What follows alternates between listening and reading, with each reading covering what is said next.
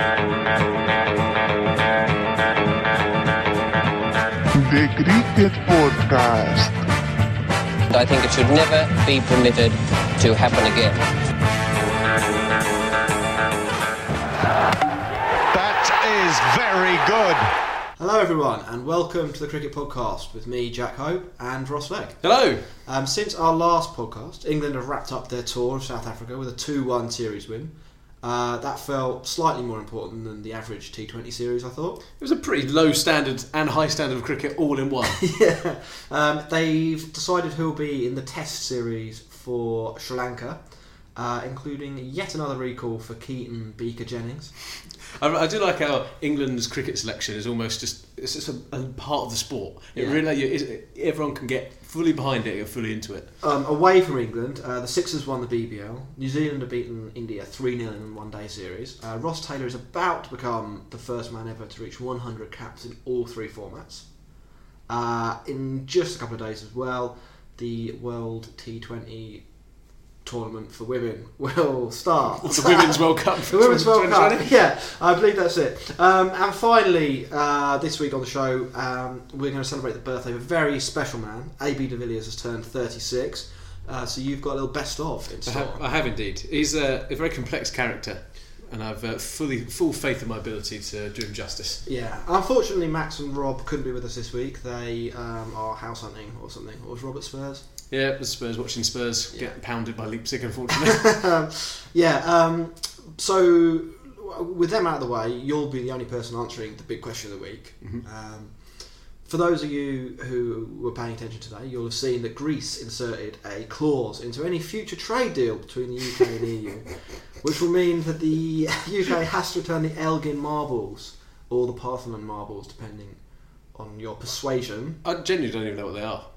It's the statues from the Parthenon that Lord Elgin stole or bought, depending on whether you accept his versions of events or the truth. Is this in the British? Are they in the British Museum? They're in the British Museum. It's just like everything else we've looted from all the countries.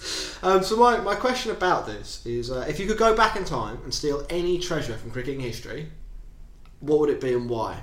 Oh, that's a good one. That is good. Oh, there's so much. See, cricket's one of those things as well that there are so many things that people place ridiculous value on, which everyone else is just like, couldn't care less. But I'm going to go modern day. Yeah, and it's in our opening credits. Okay. And actually, I wish I could steal the off stump that cartwheeled out from Michael Clarke from Simon Jones's delivery. I would quite enjoy having that in my possession. I wonder who does have that. If Simon Jones doesn't have that, he's missed a trick there, isn't he? He's really missed a trick. I think that'd be great. What about you? Well, there are a few things. You could just steal the greatest treasure of all time, Don Bradman. Which is as a kidnap kind of thing. No, like he now does what I want. So he plays for England. So he's a slave. Yeah. Don Bradman as a slave.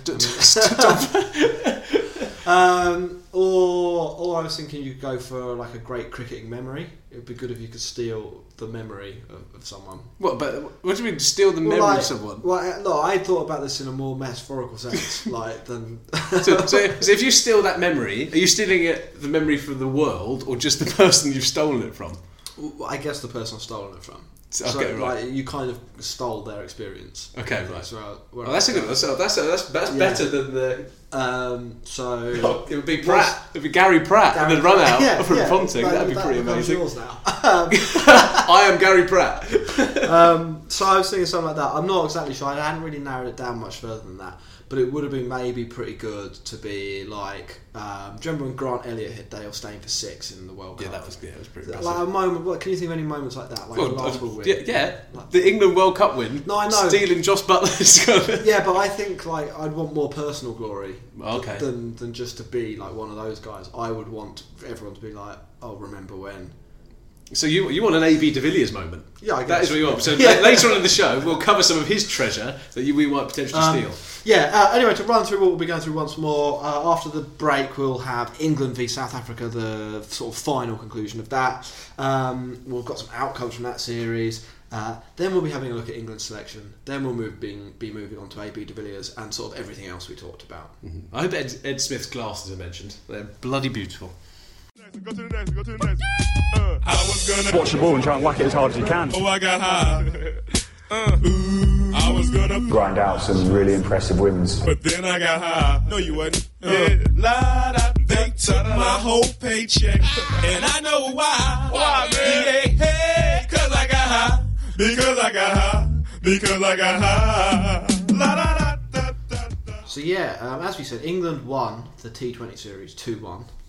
It was a pretty good series, I thought. Yeah, no, I've really enjoyed it. I wouldn't say it was high calibre cricket all round.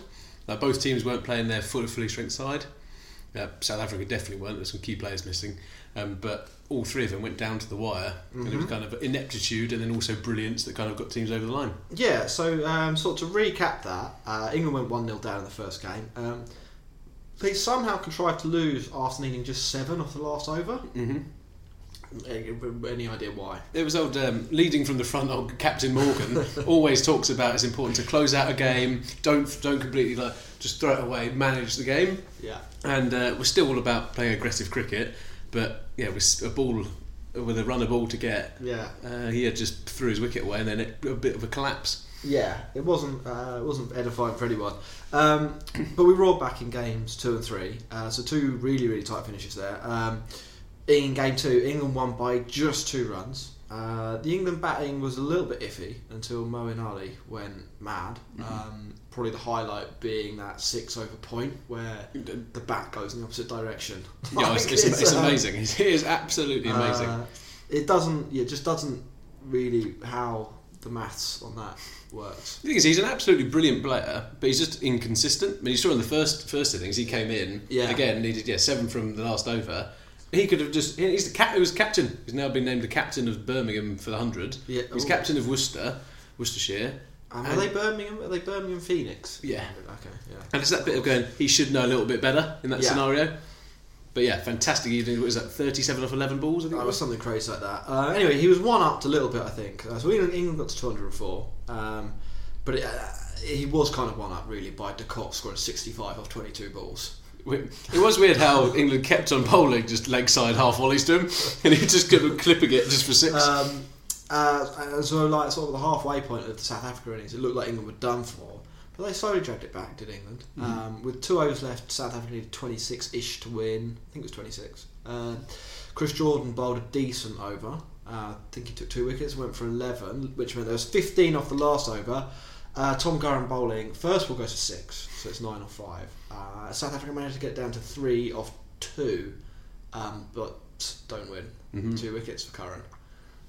He's an interesting character, I think. He's an interesting character. I'm not sure. I'm still not convinced by him. As an England player, I'm not convinced, but he's clearly good in domestic cricket. Are you more convinced than Tom Curran in the one day team, or white ball team, or Sam Curran in the red ball team? But I kind of feel that they're both inside because they play for Surrey. No, I think it's just that close. There's a bit of favouritism going on, and I think there's some better players, and especially when you look at some of the stats. I don't think Sam Curran is going to be front and centre, but England seem to like him. We like both of them, really. Yeah. Well, anyway, he did the business on that occasion. So well done, Tom. You did go for 6 first ball, just nice. It's like one of those things, Nick. Come on. Yeah, I mean, like if Joshua Archer was about, you'd probably expect he would have been bowling that over. Well, it wasn't going to be Mark Wood, was he? Mark Wood got absolutely pummeled round the couple race. Of games. Anyway, so it's 1-1 going into game 3. South Africa bat first.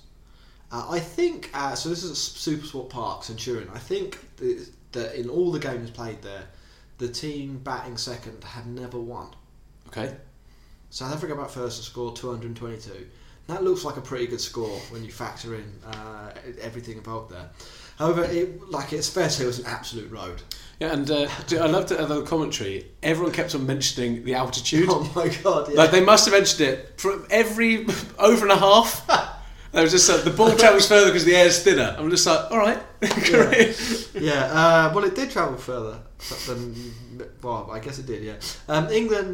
England won. England chased 222 with 5 balls to spare. Oh, it was so not even that close. Morgan hit a 21 ball 50, which included 7 sixes and how many 4s? Nil 4s. Yeah. It was absolutely absurd batting talent in that side. Yeah. Just everything. I wouldn't say it was like the perfect kind of innings, but Josh Butler got back into form. He played some unbelievably good shots. Roy got out straight away, but not after he just clobbered Steyn into the stands. I think Johnny Bairstow. It's amazing the contrast and ability for Johnny Bairstow between red ball cricket and white ball cricket. Yeah. So England win 2-1. Unfortunately, more bad news for South Africa because Temba Bavuma pulled his hamstring and will be out of their upcoming series against Australia.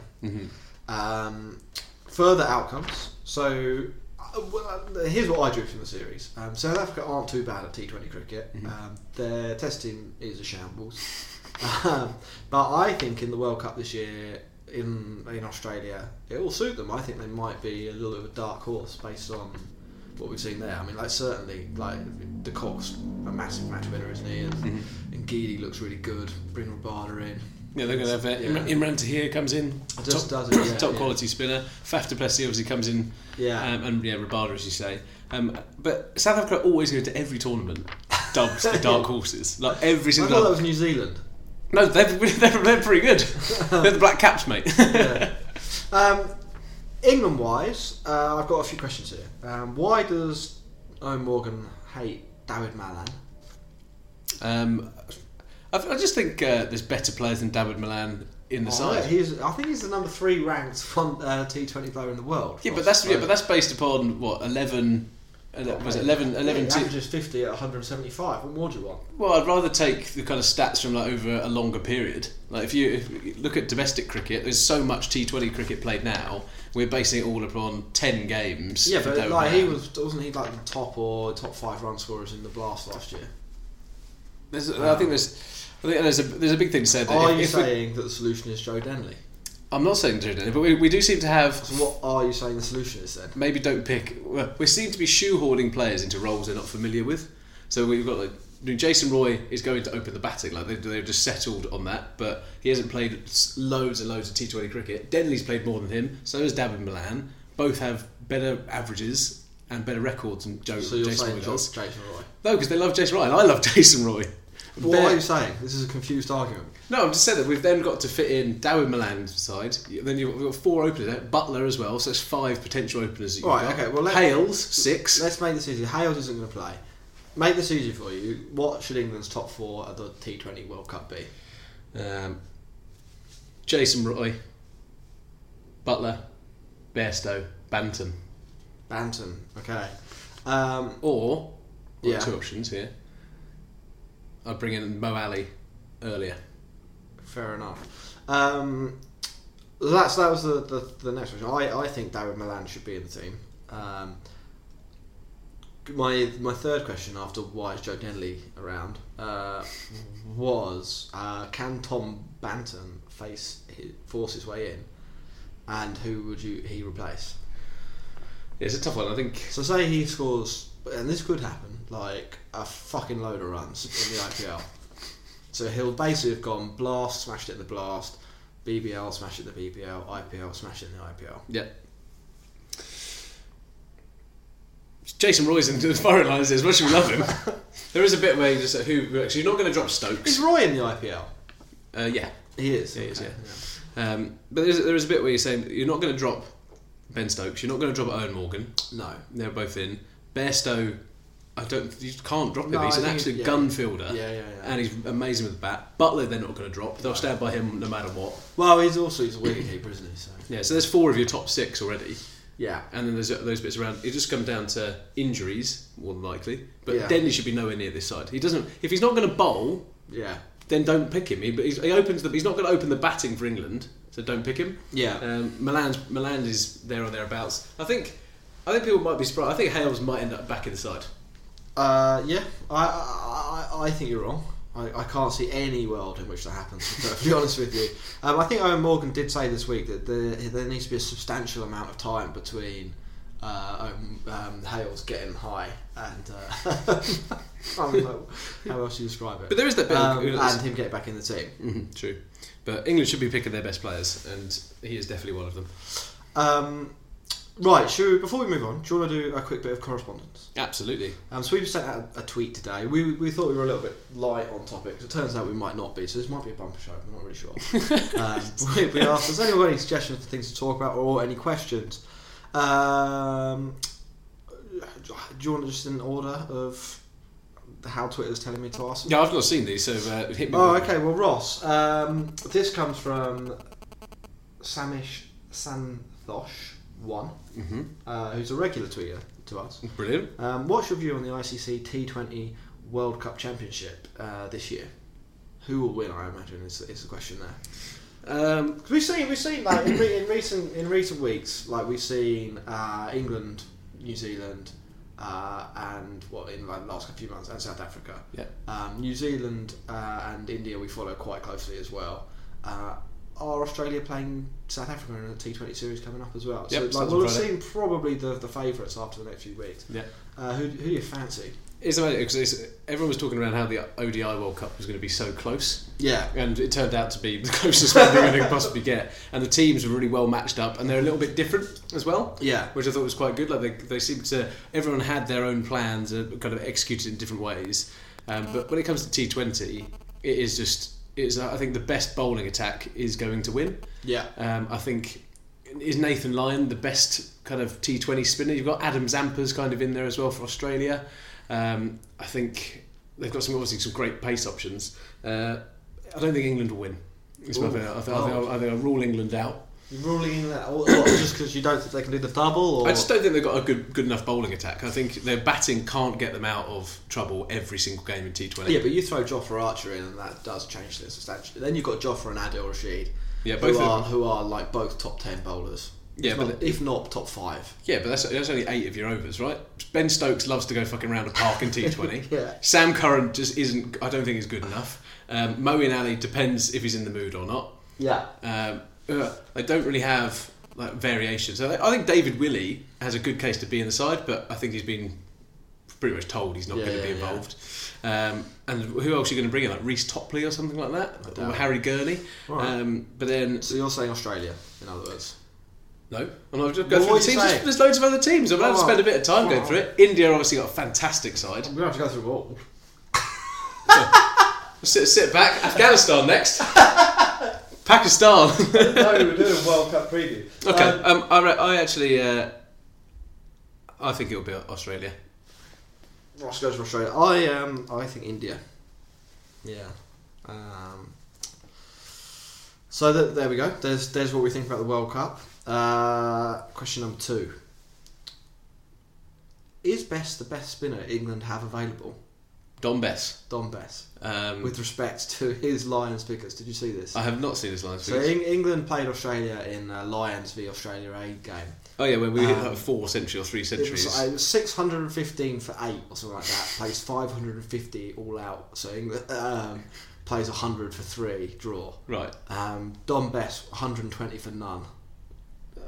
Respectable. Tight end up. Yeah, I don't think there's much you can learn from that. I don't think he is England's best spinner. No.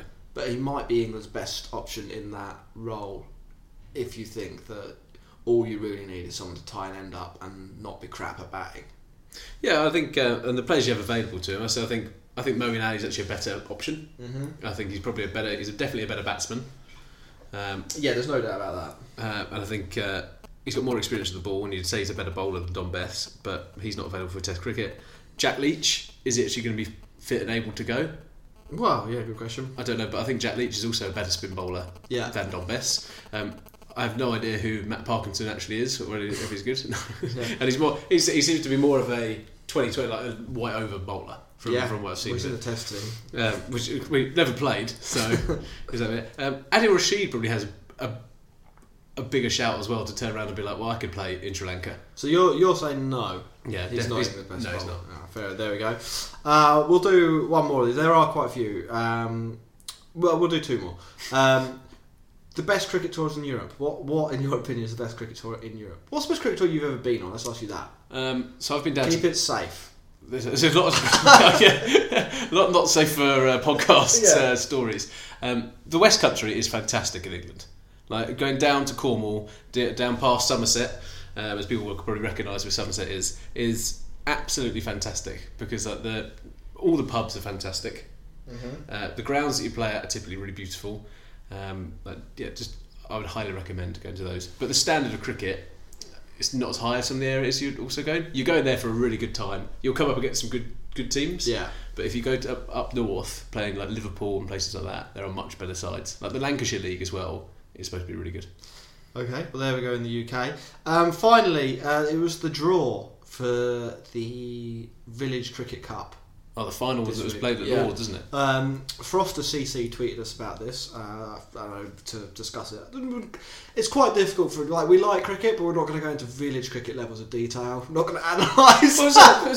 Well, in the Mid Sussex North draw, it's what were you going to say? But the thing, right? So, how village are these teams? I'm not sure, because there are teams that definitely aren't village who will definitely enter this and take it really seriously. Where I actually want to see almost like a cap on the ability. You want to see at least one moonball bowler. Oh, if there's not an old bloke at 65 turning up. If a fat guy doesn't open the batting, and there isn't one Silver Surfer bowling moonballs, it's not really village cricket, is it? No, it's not at all. And a 12-year-old. Oh, you need a Colt who's there, who's someone's kid. They brought their kit along to the game, but someone was sick on the way there because they're too hungover to play.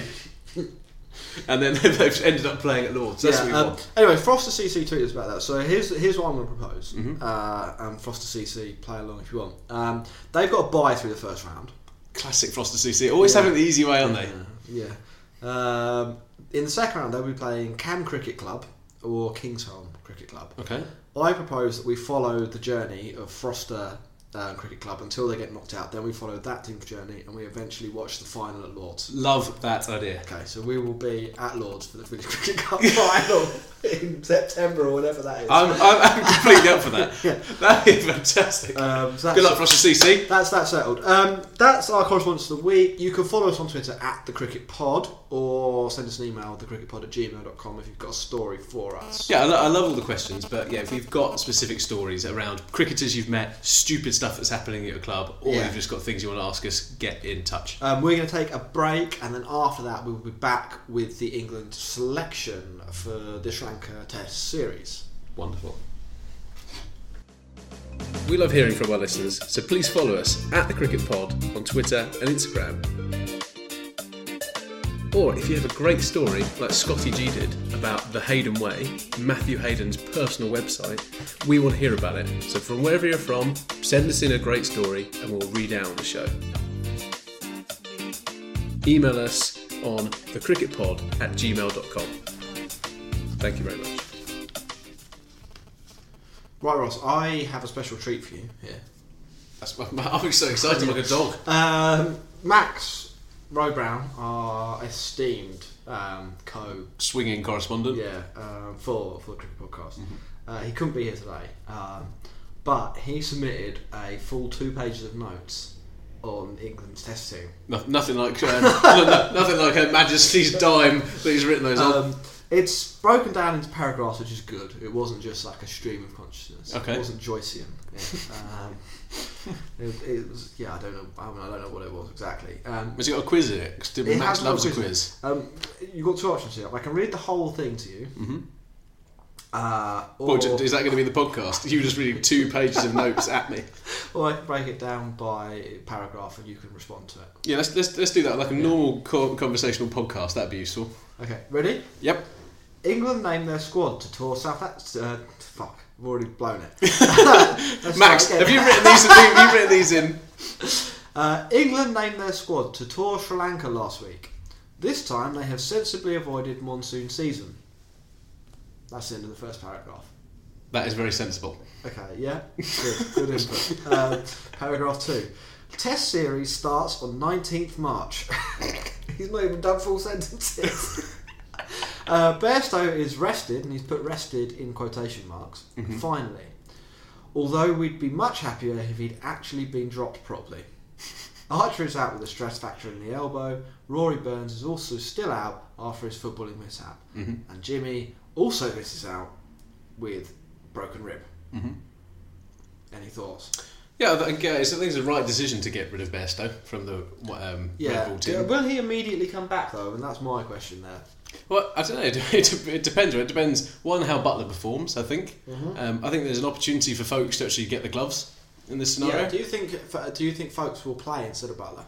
I think they might actually just actually play him. I think they might drop Zach Crawley. Yeah. And play Jennings in his place. Yeah. And him and Denley might. I guess Keaton will open the batting, and then they'll put Butler in Bairstow's position. Yeah. And play Folkes as well, and someone else will get drop out. All right. Well, back over to Max, because he covered a lot of what you just said. Did that allows the triumphant return for Jennings and Folkes, diametrically opposed in their flirtations with the England squad. On the one hand, comfortably England's best wicketkeeper, who played very well in his last series in Sri Lanka and has been unfairly left out since in the eyes of many. This doesn't make any sense. Then he says we'll still probably play Butler. Max, this is fucking average. No, yeah. I mean, this is what you can expect from this podcast. So Max just adds little bits to the show. Yeah. Jack and I quality control, and we're really not quality controlling this at all. So let me take over for a second. Wait, hold on. On the other hand, no, carry on. We'll skip the rest of that. So I think Keaton Jennings is actually a good pick. Yeah, okay. I can't believe I'm actually saying that, but he batted really well. He's got a fantastic average playing against spin bowling. Why would you not do that? And I think when Ed Smith kind of came in as a selector, he said, well, we might have to go down the specialist route. We know we're going to have to drop people here and there, rest people. And I think he's actually practicing what he preached. Well, back to our avant-garde way of presenting this podcast. Paragraph 4. If you've got any notes that you'd like us to read out on the podcast, please submit an essay. What I need to do is I need to have a different voice for Max, because you don't know when I'm talking like I'm talking or when I'm talking about what Max is saying. Right, can you do an impression of Max for the rest of this bit? No, because I think when I listen to Max on the podcast that I sound like Max. Right, okay. So I don't know what Max would sound like. So I just do my own voice. Could you throw like a couple of puns in there? He's got some puns in here, I think. Are you deliberately not reading them? Yeah. Excellent. Anyway, paragraph 4. Maybe I'll just maybe I should do a quotation voice. I mean that's worse. That's definitely worse. All right. Higher, go higher. Right. Leach is also back after overcoming the plague. Although based on current events and recent experiences, expect the whole England team to come down with the localised epidemic of coronavirus on 18th of March. Typical of Max, isn't it? Very doom and gloom. He's been banging on about the coronavirus a lot on recent shows. I think it might be something else. So he's got an issue with it, hasn't he? Yeah. Back to Max. Otherwise, it's as you were from the South Africa squad. Sam Curran keeps his place, presumably for his batting. Joe Denley gets another stab at a century. Yeah, Denley's not going to hit a century. Let's just get that straight out there. He's not good enough to hit a Test century. Sam Curran should not play in Sri Lanka. What is the point in playing him? You're going to have to play two spinners. Moeen Ali's not there. Parkinson's probably going to play. Is he? There's no point taking him on another Test Why score. would it be Bess and Leach? I really don't think that Jack Leach is going to be. Well, there's a point of view that actually finger spinners do better in Sri Lanka because they bowl a bit quicker or something. Okay. Then I don't know if this is true. It's just what a lot of pros say. Leg spinners, but it doesn't work as well. And I suppose actually, if I revert my point, Joe Denley bowls leg spin. Yeah. Well, there he is. Yeah, So, and he's so good at it as well. Back to Max. Jennings. With Rory Burns injured, will he return at the top of the order at the expense of Crawley? Max thinks so. And to be fair, this is Max. So I say Max has written, I think so. And so now Max thinks so. And to be fair, Max also thinks he actually played pretty well in Sri Lanka last time out, only against spin. Which, according to Max, is a different beast to what usually gets him out. With less opportunity to hang his bat outside off stump, Max thinks he could do well again. Max thinks this is a horses for courses pick, and on the face of it, not a terrible idea. He has scored. God, this is a long one, Max, wasn't it? This paragraph. Max says he has scored 400 runs in 5 matches at 44 in tests in India and Sri Lanka, compared to 781 in 17 innings at 25.19 overall. Which means, fucking hell, Max. Which means he has scored 381 in 12 matches at 17.31 outside of the subcontinent. So for people playing along with number Wang at home, he averages 27 more in India and Sri Lanka than anywhere else. So imagine we're at the moment trying to get more and more people to listen to this podcast. Like we are sitting there going, please. There's going to be a really good bit about AB de Villiers in about 5 minutes. Please tell your friends and all that kind of stuff. And then Max comes in with that gibberish. But I covered that point off in one sentence before. Yeah. Anyway, back to Max's point of view. In fairness to Maxie, he can't respond. He's not actually in the room. That's his own Maybe fault. we should have done the block of text first, and you respond to all of it at once. No, I prefer it this way. Like some kind of speech thing, debating club. Well, we should have been at Microsoft Sam and just played it through there. The other big questions will be around the spinners, with Moeen Ali still unavailable for red ball cricket. Who is England's best? Is it Bess? Will he finally get to see what Matt Parker? Well, will we finally get to see what Matt Parkinson looked like?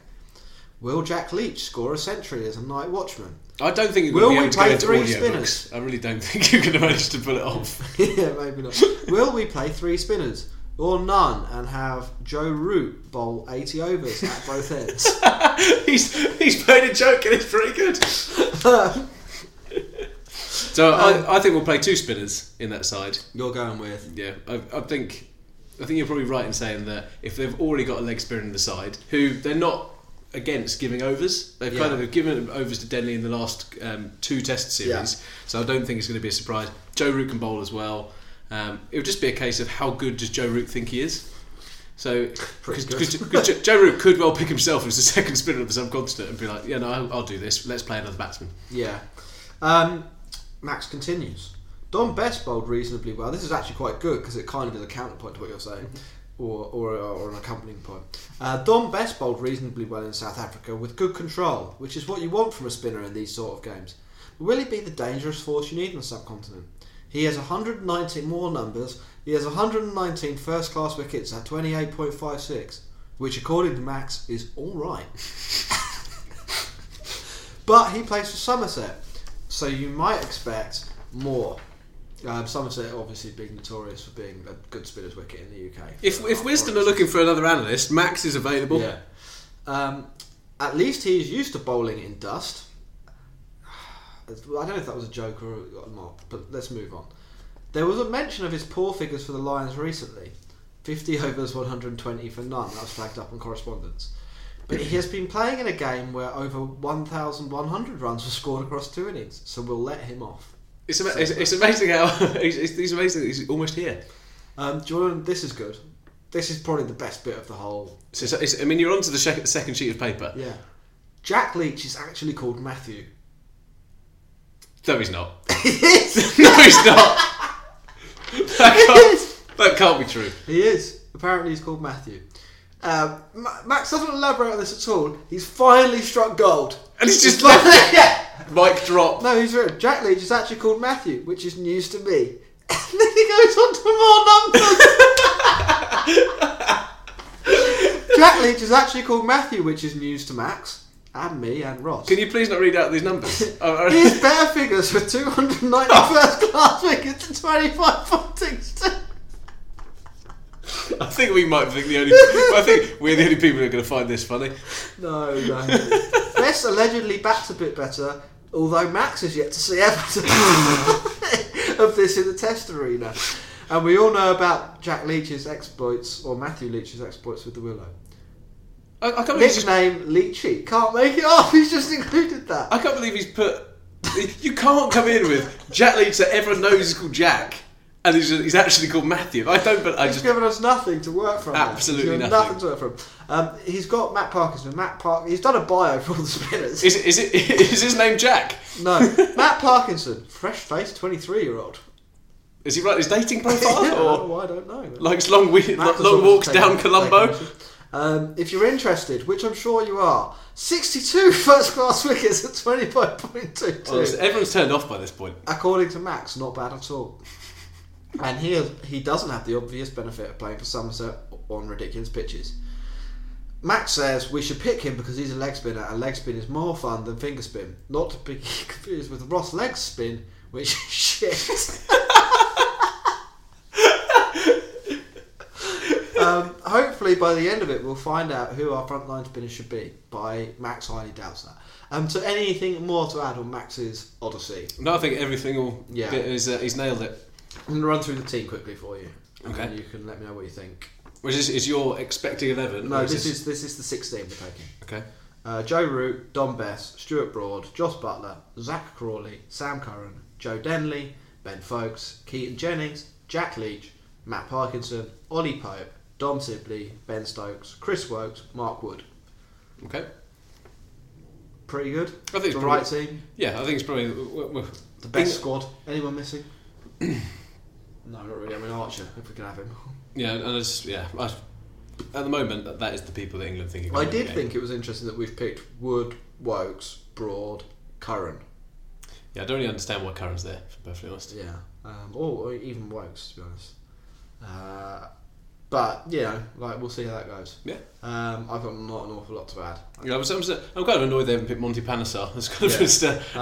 I was expecting something weirder to happen. Wasn't there the talk that Bairstow was going to bat 3 at one point? Yeah, Joe Denley was going to be dropped and Bairstow was going to come in, but that was not happened. Probably the right decision there. Mm-hmm. They'll fuck up the 11, but that's what England do, isn't it? Yeah, and then we'll draw the series 1-1. Yeah, and we'll share the spoils, and it'll be kind of pointless. Everyone go home. Yeah. Anyway, that's England's test team for Sri Lanka. Mm-hmm. We're going to take another break, and then Ross is going to talk about a legend of the game.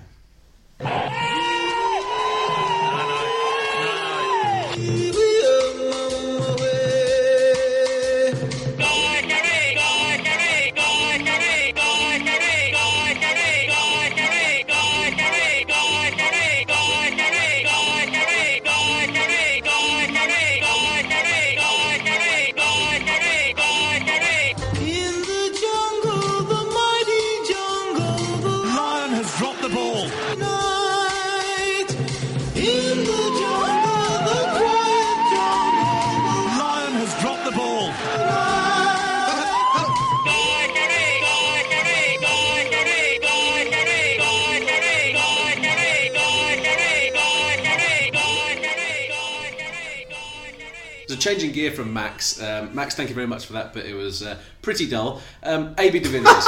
AB de Villiers, known as the Freak, Mr. 360. He's been called the Messiah, and he's known as the man. The BPLs. Not the Beatles, Ringo. The Big Bash League tried to give him a Messiah contract. I remember this. Yeah. They broke their own financial rules to try and lure him over. Yes, the salary caps apply to everybody bar AB de Villiers, where the league was actually going to pay him to play for Sydney Scorchers or whoever it was. Mm-hmm. He's an impressive bloke. Ultimately, he's like a bit of almost a myth in the game, like a true legend in the game. Yes. And he changed what cricket was, like pure hitting. I just think he's Mr. Box Office. He is Mr. Box Office. Is that a new nickname, or are other people calling him that? My new nickname for him is very original. I don't think people have ever heard that kind of thing before. But as you said, it was his birthday on Monday. Turned 36, which actually is pretty young, I think, for especially a T20 kind of cricketer. Like Brendan McCullum was still playing at 43 or whatever. Yeah. What a class player he was. And Mark Boucher, I think, guess the reason we're kind of talking about him.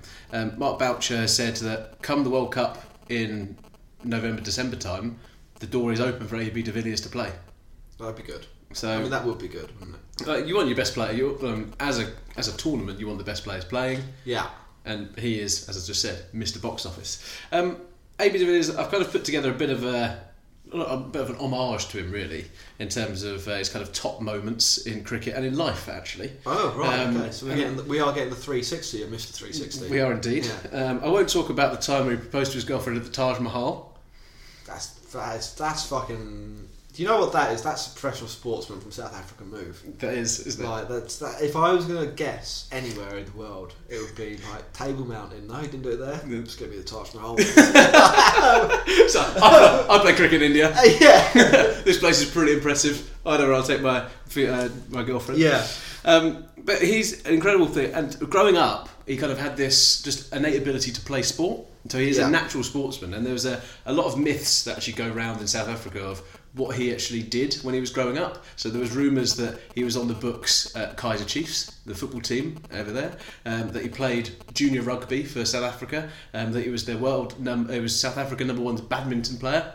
All not true. He actually had to prove that in an interview and kind of come out and say it. What is true, however, is that he played off of a 1 handicap at golf at 15. Yeah, no, that's not bad, is it? It's not as good as me. I play off 22. And as we know, that's how it works in golf. He was also ranked the number 1 tennis player in his age group up to the age of 15 in South Africa. Yeah. So I will say this, not known for its legendary tennis players, South Africa. Name me one South African tennis player. well, it's not a tennis podcast, mate. Well, no, I'm just saying, tweet us at the Cricket Pod with the best ever tennis player from South Africa. Some there'll be one there for 15 majors or something like that. But I just, still good. But so there was some pedigree there, and he just happened to turn into one of the best, if not the best, short form cricketer that has been produced. Yeah.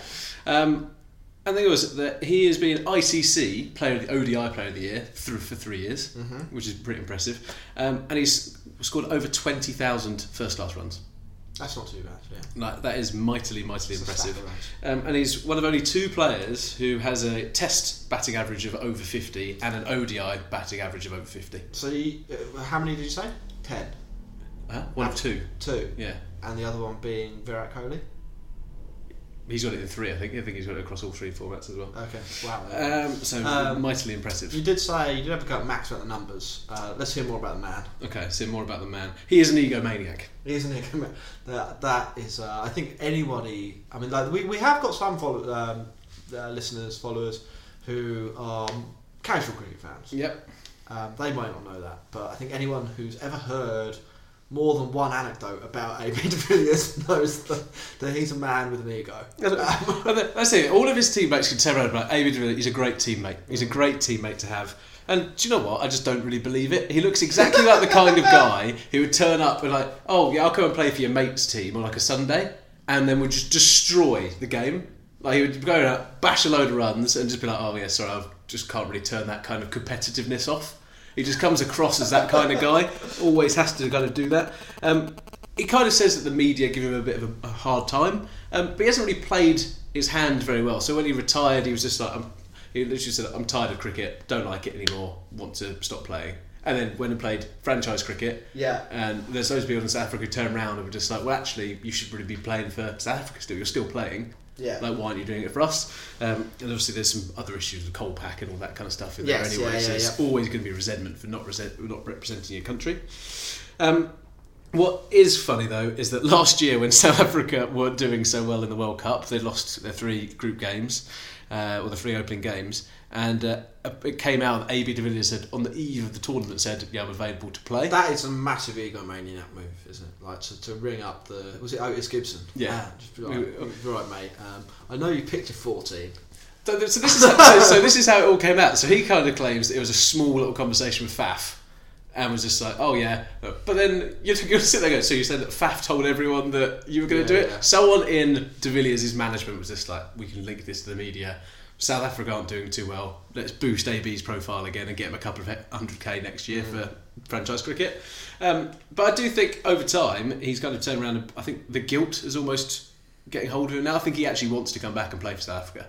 I think he wants to play that T20 World Cup and kind of be that hero one more time. In a sense, fair enough if he's played a lot of Test cricket and he's been good at it. And the team's not really good at the moment. I could understand if he wanted to just play one-day cricket or just play T20 cricket even. I don't think anyone would really mind if he did that, to be honest. No, I don't think at all. I think it'd be like, yeah, fine, actually, we'll have one of our best players, thanks. Yeah. And he might quite rightly say that he is a bit burnt out from playing. And it's not like, he's captain South Africa, and captain South Africa is not an easy job. He's played for South Africa for ages, and they've been good and bad while he's been there. I don't think anyone would begrudge him saying, like, the Test cricket's just too much for me. Yeah, he's at 20,000 runs for South Africa. Yeah. He's just like, you've done your bit, mate. You've done your bit. Just, you can enjoy it. You can enjoy it. And it's not like they've got like loads of people coming through at the moment. Yeah. Of going, we've got a dearth of talent that we want to blood the youngsters. He'd have to play 3 series a year. It'd be about a month and a half of his time or something. Yeah, it's not too much. The guy's got a bit of a kind of penchant for flair, I would say. Like he's as much as he's egomaniac, he's got a reputation as kind of a bit of a mercenary, but I don't think that's fair. If I'm perfectly honest, I think if you're going to be a T20 specialist, you're going to go around the globe and play for these different teams. Yeah. But he's actually been quite loyal to teams. It's not like Aaron Finch, who's played for pretty much every franchise under the sun. Yeah. He's gone and play. He's played for Bangalore, Royal Challengers Bangalore for like the last 7 seasons. Yeah. He's seems to be loyal in that sense. Yes. So I'll give him that. Let's talk about kind of his main cricketing kind of achievements. Starting with number 5. Are we doing it? Is that what we're doing? We're doing a top 5. I'm going to do a top 5 for you. So in 2007, so the World Cup, he recorded a record in the World Cup.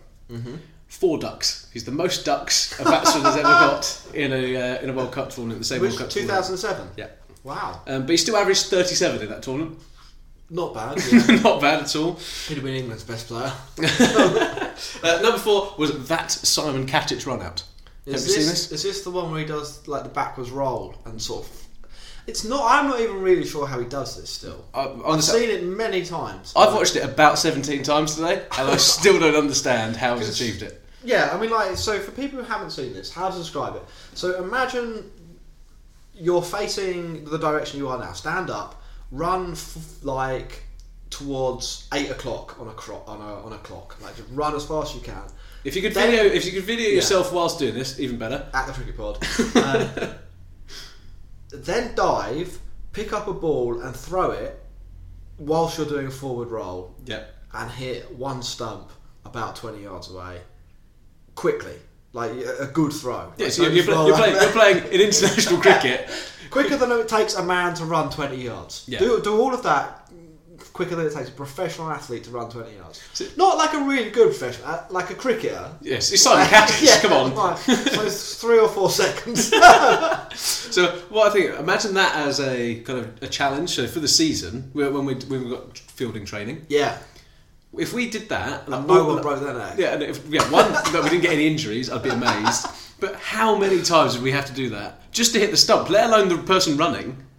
Yeah, it's kind of a 1 in 100,000 kind of thing. It is absolutely phenomenal. I'm still not even sure. Does he like?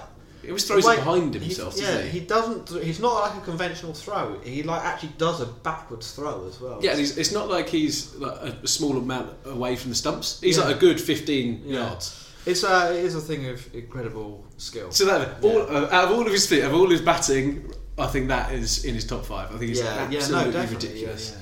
Yeah. What we do like on this podcast is a back to the walls job.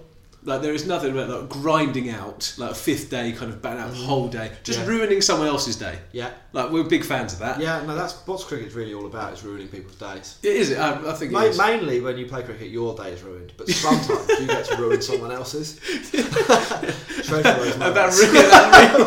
That really is the blood. They're the fucking Elgin marbles. Yeah.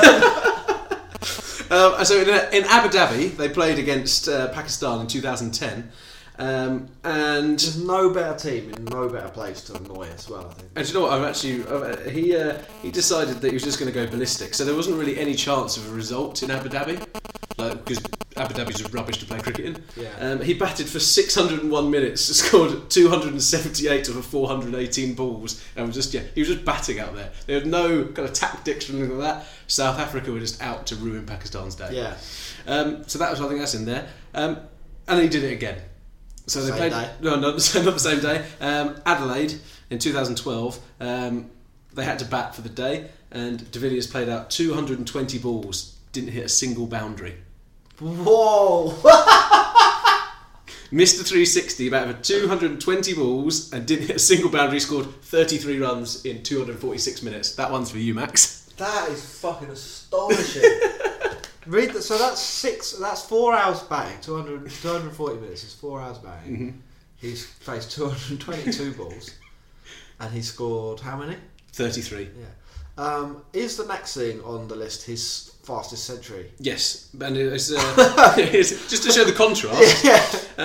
Because AB de Villiers has the record for fastest 50 in ODI cricket, fastest 100. And fastest 150. Yeah. The 50 and the 100 were in the same game. 150 was different. But they both happened against the same team within a month. Can you name that team? Sri Lanka. No. Incorrect. It is West Indies. Oh. So, on the 18th of Jan, he scored a 50 and 16 balls. That's pretty quick. He then recorded his 131 balls. Yeah, that's also pretty quick. He was eventually out for 149 off of 44 balls. That's mad. So 44 balls. You could fit 44 exactly 5 times, I think, into 222. Well, no, you can't. No, the maths on that is wrong. But like, even the 100. Take the 100. What was the 100 in? It was in 31 deliveries. So 222. That's roughly 700 runs he could score if he batted at that rate. In the amount of time it took him to score 34. So in this game, his strike rate was 338. And that's fucking madness. Absolutely astonishing. And then my final kind of point on him was when he hit the fastest 150. Yeah. So just to kind of sign off into kind of de Villiers style, he played a month later in February against West Indies, and he scored 162 runs off of 66 balls. So fair to say Jerome Taylor took a bit of a punishing for West Indies. Wasn't the best. So an incredible player. I think the ego is fully deserved. He's a gun fielder, gun bat, was a fantastic wicket keeper, really good captain, and has broken all these records and really kind of put himself forward as one of the best cricketers ever to play the game. Yeah, very good. Have you got anything else on the big man? I have. Is this the last point? It is the best thing about A.B. de Villiers that I've ever seen. So this is what the podcast is all about. If you've gone through the last 40 minutes or whatever we've done, 51 minutes, this is what you've been waiting for. So A.B. de Villiers in 2010 created peak of his powers. Yeah, created a band. At this point, people are clapping. I reckon people are they're on their commute listening to this, going, "This is what I want. Pump this into my veins." He created a bilingual Afrikaans English band called Maak Jou Droom Waar, which in Afrikaans means "make your dreams come true." Yes. Their tracks mainly consist of power ballads with a follow your dreams theme and of love songs, is what's written about it. I listened to it today. They're on Sony's record label, which is just unbelievable. Yeah. It's some of the worst music you've ever listened to. 9 of the songs in Afrikaans. I can tell you that the beats aren't very good, and he definitely puts more syllables where there shouldn't be them. But the best song we've discovered, it's called Forgiveness. Can you think of what he would put in this song? So this is A.B. de Villiers, a man very close to God, actually. So he's proud of his Christian faith. Not as much as Marnus Labuschagne. Yeah. But this guy's very... He hasn't got any Bible verses on his back, has he? No, he has not got that. Can you guess what's kind of in this? What he'd put in this? Would he make it about himself? Would it be like ego? Is it forgiveness that... Is it about him? It's not, actually. So he's showing his true patriotism. So for the first 40 seconds of the song, and then at random interludes throughout, he names famous South African things. Yeah. At one point he talks about... Ernie Els. He talks about solar power. What? KFC. Yeah, Ernie Els is mentioned. All kinds of stuff. Then he goes on to talk about climate change in the same song. So he's listed off all these famous people. Then it comes in with, we need to make the earth breathe. Yeah. Let's save it from climate change. The earth is heating up, etc. And then he talks about how to behave in the final bit. So there's almost like 3 parts to this 3.5 minute song. Yeah. It's much like the Layman trilogy. Much like it. And then he goes back to naming random South African things again. Cool. So we're going to play it to finish the show. Yeah, we're going to play it all. But if not, we'll definitely put it on our Twitter. Go and listen to it. It'll brighten your day. Right. Thank you, A.B. de Villiers. Hi there, guys. This is a song I learned to play when I was about 11 years old, and I'm going to sing it with my beautiful wife. Everyone knows this song. It's Ronan Keating's Nothing at All, and I hope you enjoy it. We're just fooling around a bit here in Bangalore, having a good time.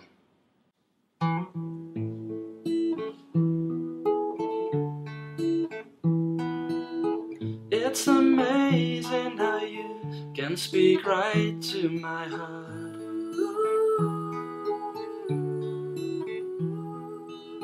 Without saying a word, you light up the dark. You light up the dark. Try as I may, I can never explain what I hear when you don't say a thing. The smile on your face lets me know that you need me. There's a truth in your eyes saying you'll never leave me. The touch of your hand and says you'll catch me wherever I fall. You say it best when you say nothing at all.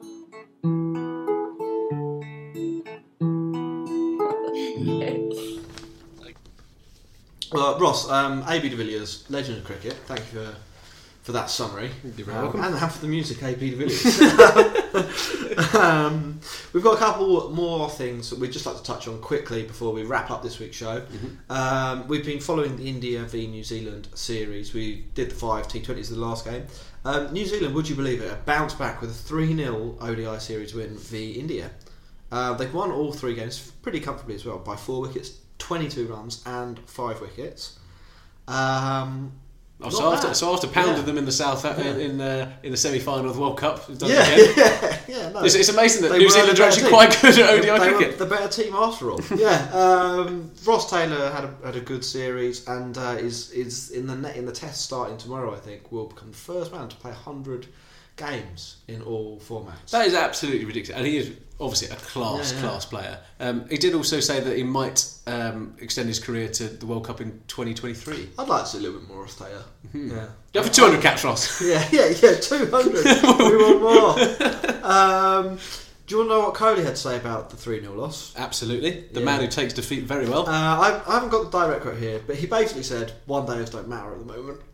It's just like, that is peak. We're not in the right point of the cricket cycle for it to matter. So there's those bits where, so we've got some Indian fans who listen to this, and obviously the love of Kohli is. We have fewer Indian fans every time we talk about him. I was going to say, the more Kohli comes out with stuff like this, the more I seem to like him. Oh yeah, there is that bit about it. The more that he kind of is just like, do you know what? We don't care about this, like, because he is the ultimate competitor. And he's absolutely brilliant, but he comes out in favour of Test cricket. He's clearly a really sore loser, and he literally just loves the game. He'll never win the IPL. It could be Royal Challengers Bangalore's the year this year. He has also been considering his end game. What, Kohli? Yeah, he said this week he reckons he's got at least 3 more years in all 3 formats. Okay, and then he might scale back his cricketing commitments. Okay. So, I would have thought, is that to the next World Cup or the next One Day World Cup, basically? Yeah, well, that'd be good. How old is he now, 31? Yeah, he's still pretty young. So, and I mean, Tendulkar went on and on and on. So I can't see Kohli packing up anytime soon. Yeah, so they've got 2 tests starting, I think, tomorrow. We're not going to do time difference in New Zealand again. Oh no. Do you have any idea? Sorry to interrupt. Did you have any idea what happened to Mahindra Singh Dhoni? No, he's in the army. He's out the army. He's out the army. He's going to play in the IPL, and if he plays well in the IPL, he might be back in the Indian team. Amazing. Yeah, amazing. Okay. Final point, and this came up in correspondence as well. Jane Tyman, long-time listener. The Women's World Cup kicks off this week in Australia. So it is the 7th edition, I believe, of the T20 tournament. Yeah, I know a good fact about this. What's that? That Australia pretty much always win it. So of the first 6, Australia have won 4. I think England won the inaugural one in England. And West Indies won the other one. And West Indies did win the other one, yeah. The format is pretty simple. There's 2 groups of 5. 20 games, 20 pool games in total. Have the ICC not done something ridiculous with it? No, it's so I was hoping they'd be like, we're trialling this new thing. So the top team and the bottom team go through. And the other 2 teams get a bye. So the pools are Group A is pretty standard. Australia, India, New Zealand, Sri Lanka, Bangladesh. Okay. Group B sounds pretty standard until the last one.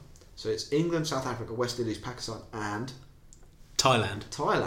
Thailand making their ICC debut. I didn't even really know they play cricket in Thailand until I started researching this. I don't think they've got much chance of winning anything, but it's good to see another team there. A bit like Japan and Nigeria at the end of the 19s recently. cricket is a growing game. I think, and people kind of say Test cricket is dying and things like that, but there is, especially in some of the associate nations. Like recently, I've seen some stuff around Nepal and how cricket there is super popular. Nepal might actually be quite good one day soon. I think aren't there like 60 million people who live in Nepal? And it's the most popular game there, so. I mean, probably only a matter of time before. If you're from Nepal listening to this podcast, get in touch. You can come. If you come over to London, we'll give you a game. Yeah, no, we're not going to come to see you. Though, it's too much. Basically, if you want some analysis of the tournament, maybe you're considering making a bet or something. Put all of your money on Australia. In my mind, there's no way that anyone but Australia wins this tournament in Australia. Mm-hmm. They're the best team. Yep. They have the best players. They've got the best players, yeah. I mean, Elise Perry, Elisa Healy, Meg Lanning, etc.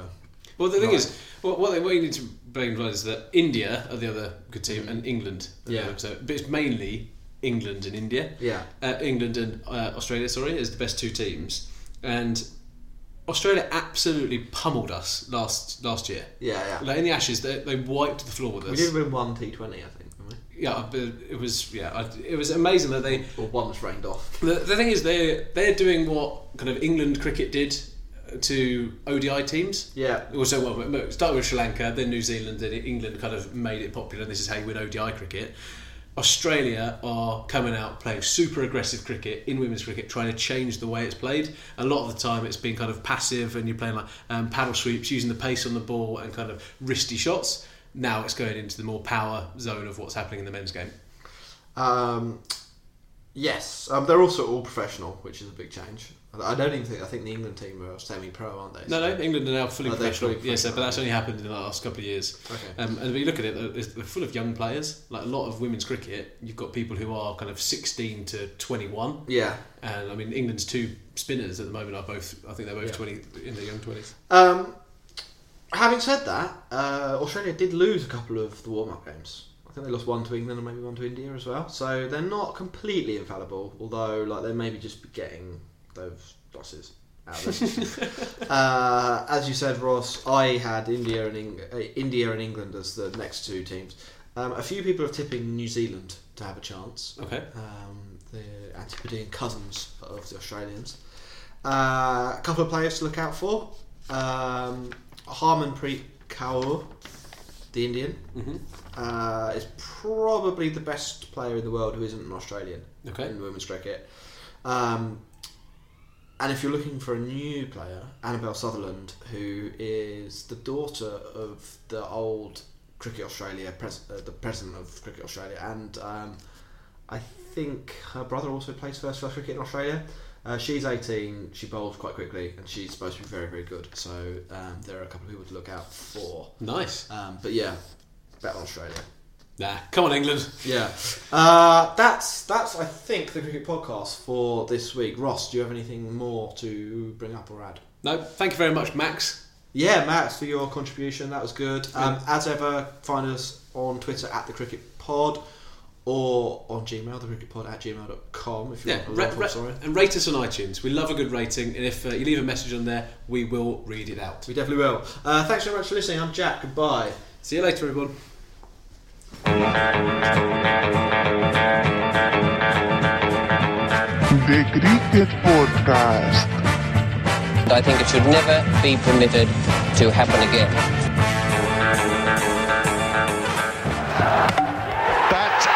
Very good.